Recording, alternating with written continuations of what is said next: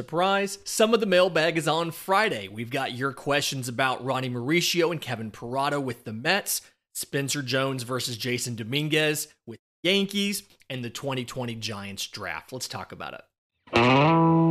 You are Locked On MLB Prospects, part of the Locked On Podcast Network, your team every day.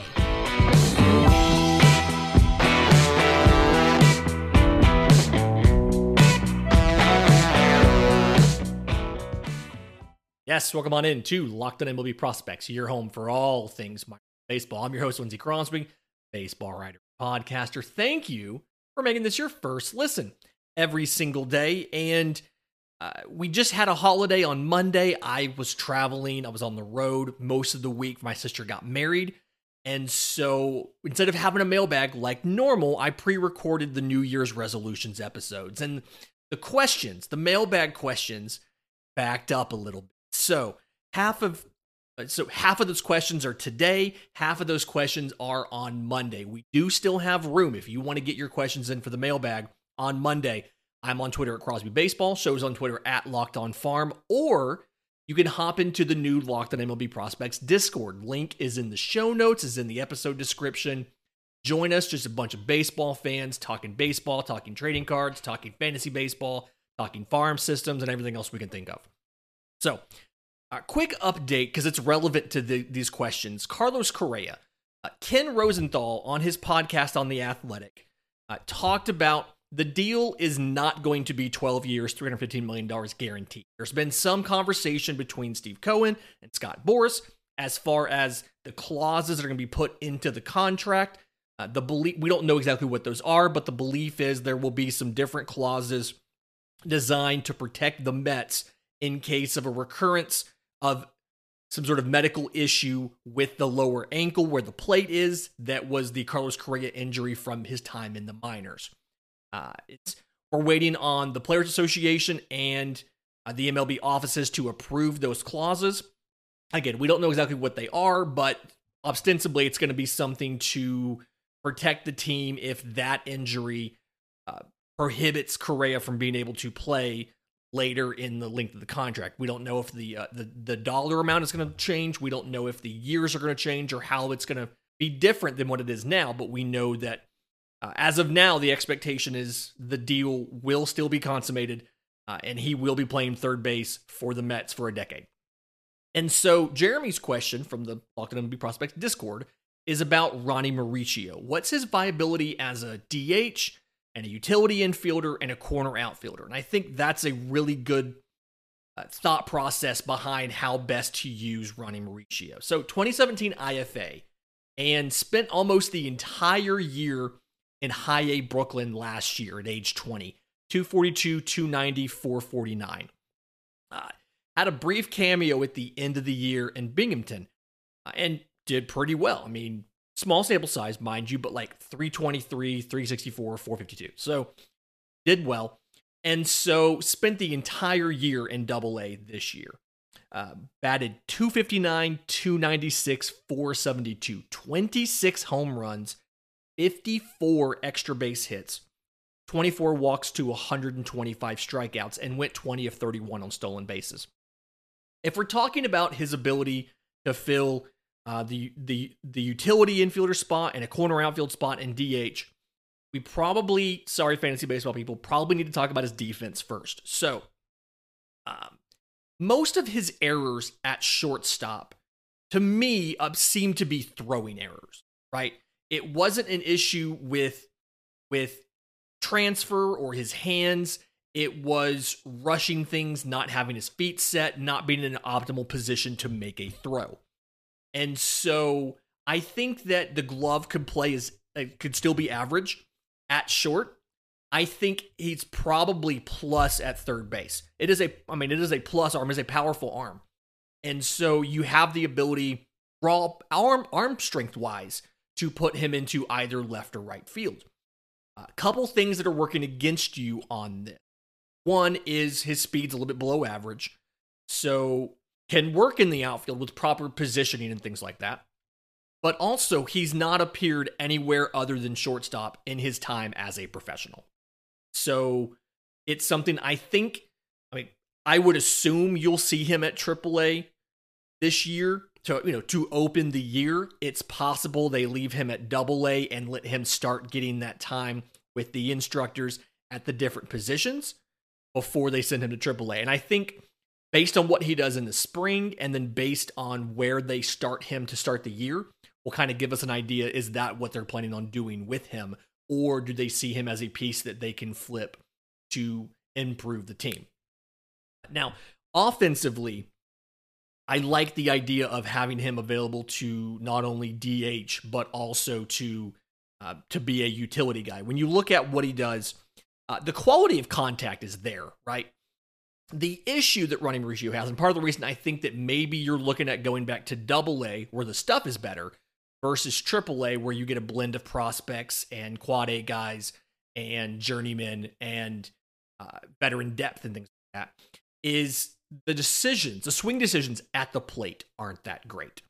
He is a little too aggressive with the swings, and so he gets into pitchers' counts, and then he's susceptible to chase off the plate a little bit too much for a young player. And that's somebody that you need to, like, if you think about him as in a DH capacity, still not quite there from that perspective. Great stat that Baseball America had, for 21 and 22 together, combined on-base percentage of .296 with more than 800 plate appearances. One of only 12 minor leaguers to have both of those, have over 800 plate appearances and a sub 300 on-base percentage. And I think that's kind of what he's going to end up being. He's going to be a low on-base, high slugging percentage player who's somewhere in the bottom third of the order. And again, I do think that he has a chance, especially if somebody has an injury, he does have a chance to come up and give you time in the big leagues in 2023. But depending on where the injury is, I mean, if it's somebody who gets hurt like if Lindor gets hurt, Correa can shift to short and you can call up a Brett Baty. And so I don't even think he's your first option for an in-season injury unless you happen to lose both Correa and Lindor. And in that case, maybe he's the one you call up for short. Ziggy on YouTube asks, while we're on the Mets, what about Kevin Parada? Could he be an all-star one day? And I think this kind of depends. The all-star bit depends on, does he stay as a catcher or not?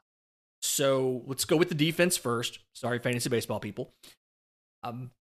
His speed is fringe to average. The arm is kind of fringe to average. And the fielding is fringe to average. So specifically on defense, he needs to work on game calling. And, that's just something a lot of colleges now have leaned into, that whole thing of the catcher has a microphone or has an earpiece and the coach calls the game from the dugout. I don't know for a fact what Georgia Tech does, but that is kind of the trend in college baseball as a whole.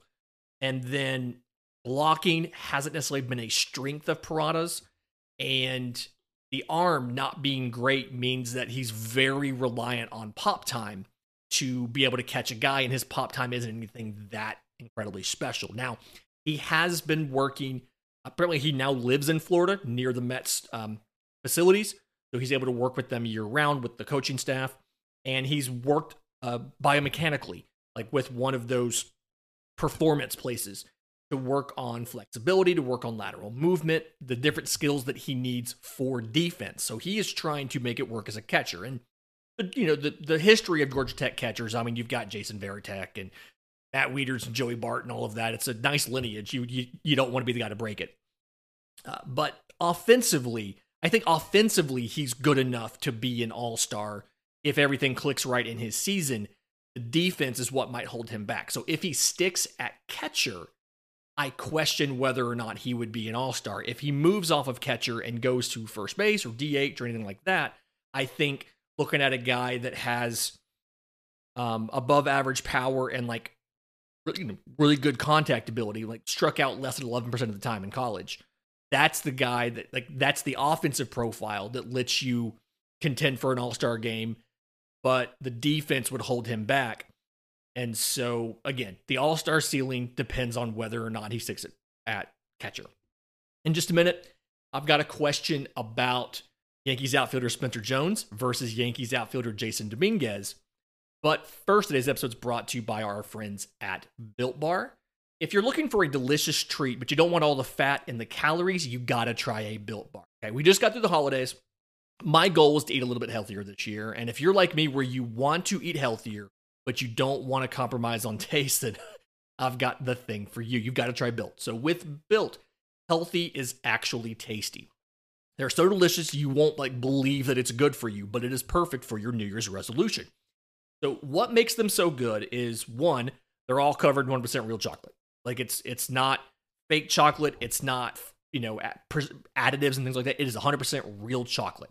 The flavors are fantastic. Churro, peanut butter brownie, coconut almond, all of that. So these bars from Built taste like a candy bar, but they're healthy. 130 calories, 4 grams of sugar, 17 grams of protein. And you don't need to wait around to get a box. For years, I've been coming on here and saying, go order your Built Bars at Built.com. Here's your promo code and all of that. You can get them at your local Walmart or Sam's Club right now. So head to the nearest Walmart today, walk to the pharmacy section, and grab yourself a box of Built Bars. You can pick up a 4-pack of cookies and cream, double chocolate, or coconut puffs. If you're close to Sam's, you can run in and grab a 13-bar box with the hit flavors of brownie batter and churro.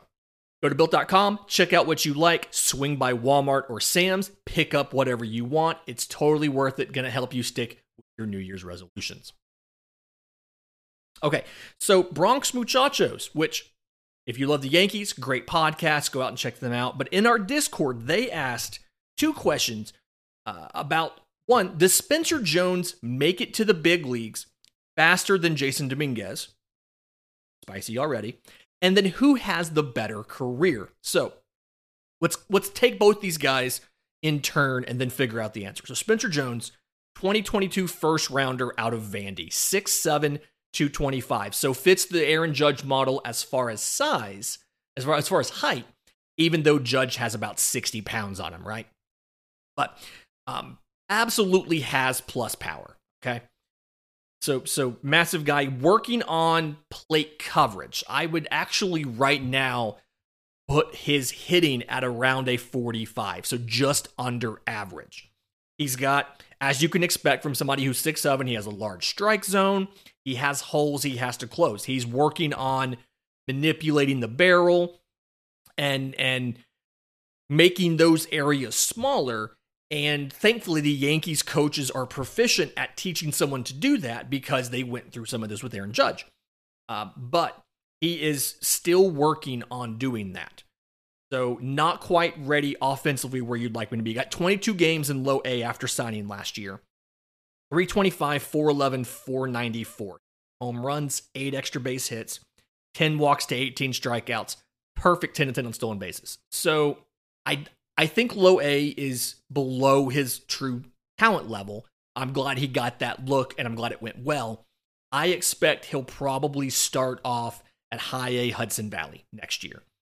When you look at defense, right now he's above average speed, probably a 55 or a 60 on the scale, but it's going to tick down a little bit as he ages, a half grade to a full grade. So he's going to end up 50 to 55. And so he can play center field. He can stick in center field right now. I think it's gonna end up being a corner outfielder. And the arm is average, and so he could be in left or in right. It is enough arm where he can play in right, but I think it's gonna be better in left field. Again, could play center, could give you some center, would be an average defender in center, but I think could be an above average defender at corner. It's a power over contact. Again, your power tool is only as good as your hit tool. And it's a corner over center field profile is what you have. Obviously, he's only 21 years old. Plenty of time to add a little bit of strength and weight. I could see him being, a 6'7", 240 roaming a left field while 6'7" Aaron Judge is in right.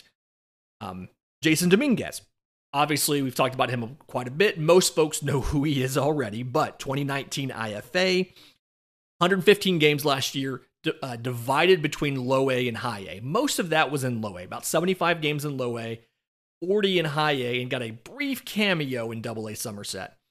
273, 376, 461. 16 home runs, 46 extra base hits, 72 walks to 128 strikeouts, and was 37 of 44 on stolen bases. So you can you can divide his year up into two parts, right? And June 1st is kind of the cutoff. He got significantly better, both from what we could see and from scouts in the organization, from what they were discussing with people in the prospect apparatus. So his stats from June 1st on look something like 273, 389, 464. Of his 16 home runs, he hit 11 after June 1st. And the two things that the Yankees were specifically working on him with was putting the ball in the air, so working on launch angle, not necessarily line drive or ground ball, trying to pull the ball up a little bit, and then the swing decisions. It was something where he was recognizing spin, recognizing what he could and couldn't hit. And you'll remember the Yankees have the mantra of hit strikes hard, but he still hadn't completely internalized it and was still working a bit off of muscle memory. Oh, here comes a pitch, let me swing. And so he would pick up that he was not going to be able to hit this ball in the middle of his swing. So they specifically worked on that with him. Did a lot better at that. And so I think you can look at the power is still plus power, right? I think you can look at the hit tool as being an above average hit tool, whereas before we had him at average or maybe a little bit below average. So offensively, little more promise there than you have right now for Spencer Jones. Defensively, similar situation to Jones where he can stick in center field, he can be average there. The speed has kind of come down to above average. Remember, he was blazing fast, and when he put on a little bit of size, he's now about 5'10", 210. He's slowed down, he's worked some of that, and now he's going to be above average. I think what it is the reads, routes, reactions are. And so despite the speed being average to above average, he's got the really good reads and routes and reactions where he could stick in center. The arm is above average. He could play right or left. And again, I don't think it's going to be anything more than average in center field. He's going to make the plays that are routine. And he's in a kind of a similar situation to Spencer Jones, where he probably would be a better defender in a corner, but he can play center. And I think he'll be able to play center at a higher level than Spencer Jones would be. So do I think Spencer Jones makes it to the bigs earlier than Jason Dominguez? Right now, I don't. I expect Jason Dominguez to go back to Double A to start 2023 as he turns 20 next month. Whereas I think Spencer Jones will be in High A. I think Spencer Jones has a little more work to do offensively as far as filling in the holes in his swing. He is behind where Dominguez is with the hit tool. I think they have similar power ceilings. I think Jones has a higher power ceiling than Dominguez does, but they both have at least plus power. I like Dominguez's defense a little better than Spencer Jones's defense right now.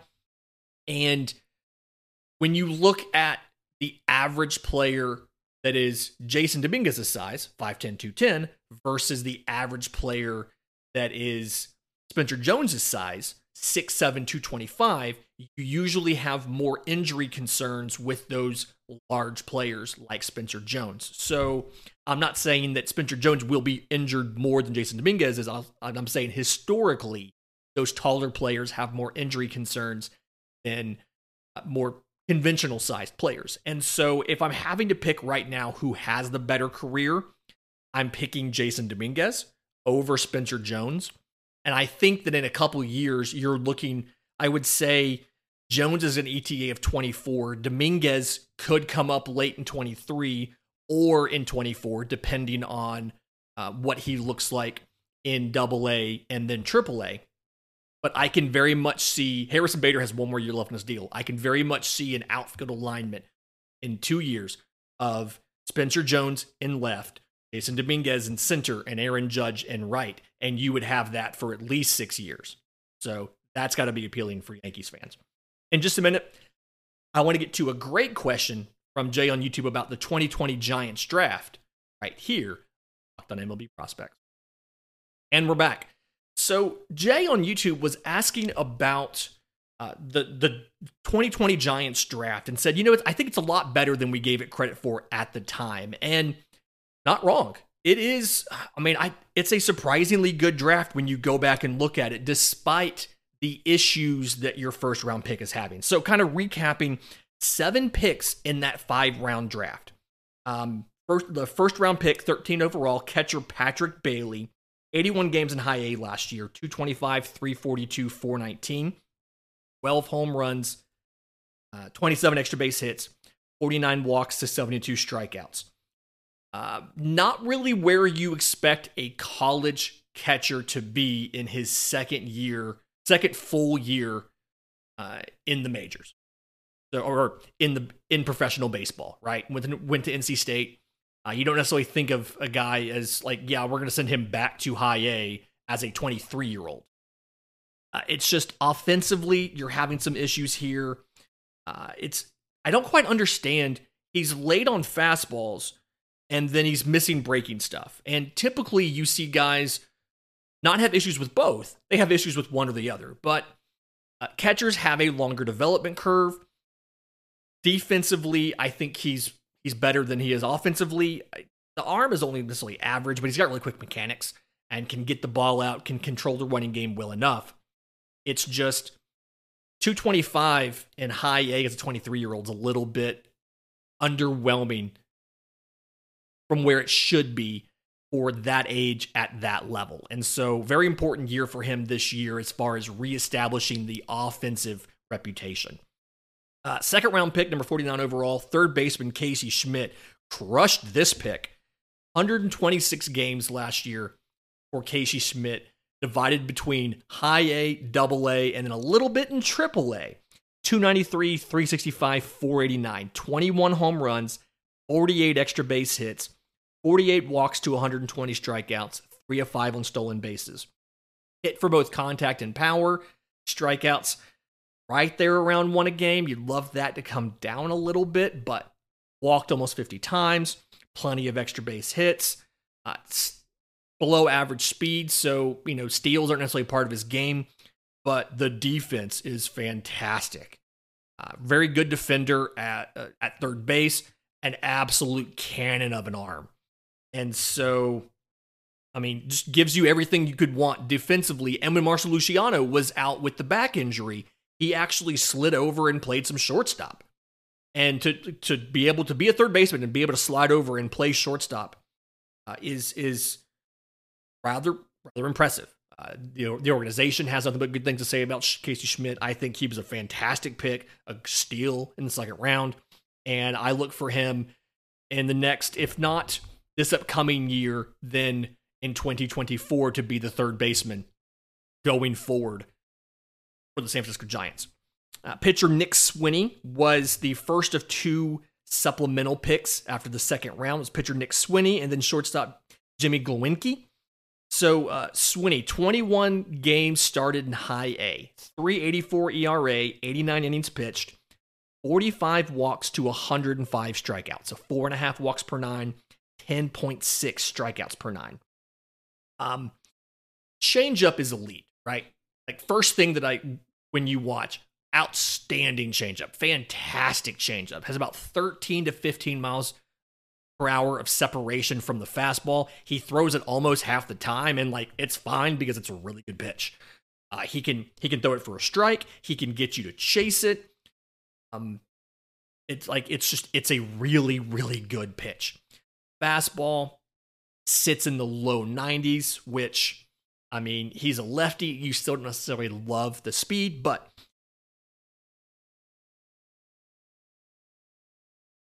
it's good enough. Plays really well in the top of the zone, and then he has a curveball that's kind of breaks kind of late and goes deep into the zone. Needs to throw more strikes. There's a question about if you give him a cutter or a slider, would that be a nice addition to the repertoire? But right now, it's a very good.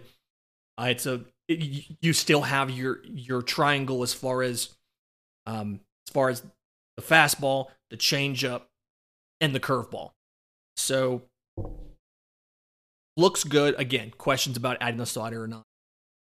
Glowinski's been an interesting case. 75 games in high A last year, 212, 301, 412, 12 home runs, 26 extra base hits, 23 walks to 88 strikeouts. Don't have him on a top 30 right now. Seems like he has a little bit of work to do still to get back into the list. But right behind him, third round, number 85 overall, Kyle Harrison. 25 games started between high A and double A. 4-3, 2.71 ERA, 113 innings pitched, 49 walks, so 3.9 per 9, 186 strikeouts, 14.8 strikeouts per 9, 13 home runs allowed. Fastball is fantastic. He has the best stuff, like just the best pure stuff in the system. Best fastball in the system.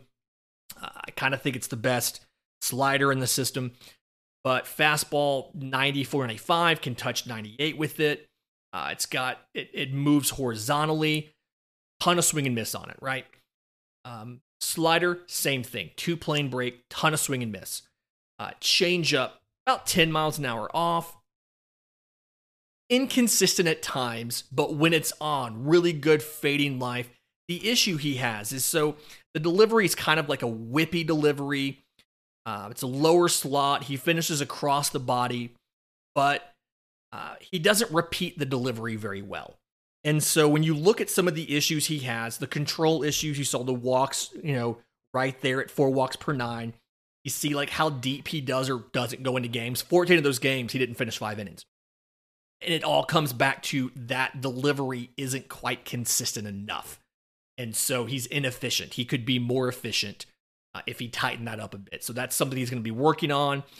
Totally expect him to go back to Double-A Richmond, be doing that for most of the year, hopefully a brief cameo in Triple-A later, and then you're looking at a 24 continuing out of spring training. But stuff is fantastic. And then back in guys, 5th round, 144 overall, Ryan Murphy, absolute control artist. 9 games started, 11 total games between high A and Double-A. 4.68 ERA, 42 in the 3rd innings. Fastball, slider, change, curveball. But again, just fantastic control, pinpoint control. Going to keep working on him as a starter. And then RJ Dabovich, 4th rounder, 114 overall, Arizona State product. I think you're going to see him in the bigs next year. So Double-A to Triple-A, they know he's a pure reliever. 45 games. He was the closer in Double-A. So he was the closer for Double-A Richmond, and then he moved into I think a setup role in Triple-A Sacramento. But 6-1, 3.51 ERA, 51 in the 3rd innings, 26 walks, so a little bit of an issue there, 4.6 per 9, a little bit too high on the walks. 69 strikeouts, 12.1 strikeouts per 9, only 2 home runs allowed. He throws a 12-6 curveball and a fastball. Those are the 2 pitches, right? So fastball's mid to upper 90s, can hit 99. Curveball is a hard breaker, the mid 70s. But he throws them. So he's 6'3", so he's already a little bit tall, and then he comes from directly overhead. And so it really kind of throws off hitters because the ball comes from so high in the air. He has longer arms, it's directly overhead, and then either the fastball is going to end up in the zone or the curveball is going to be in the dirt, and you can't tell until the last 10, 15 feet. And it's very difficult for hitters to pick up. And so of all of these prospects that were taken in the 2020 draft, he's going to be the first one to debut. He's going to debut next year, and I think he's going to be a pretty good. I'd probably have him as my either my backup setup man or, my 7th inning guy, but he's going to be a high leverage reliever, and he's going to be a good one with that fastball, curveball, changeup. Very dominant when he was in the closer role. High A Eugene, it was something like 2 hits in 12 2/3 innings with 28 strikeouts. Again, 4-1 record as the closer in Richmond, gave up 1 home run in 26 innings. Just dominant and shut down. Whew, what a great week. We're going to finish up the mailbag on Monday. Reminder, if you have questions for the show, I'm on Twitter at Crosby Baseball. Show's on Twitter at Locked On Farm. You can email us, lockedonmlbprospects@gmail.com, or drop the questions into our Locked On MLB Prospects Discord. The link is in the episode description. The link is in the show notes. Until Monday's show, this has been Locked On MLB Prospects.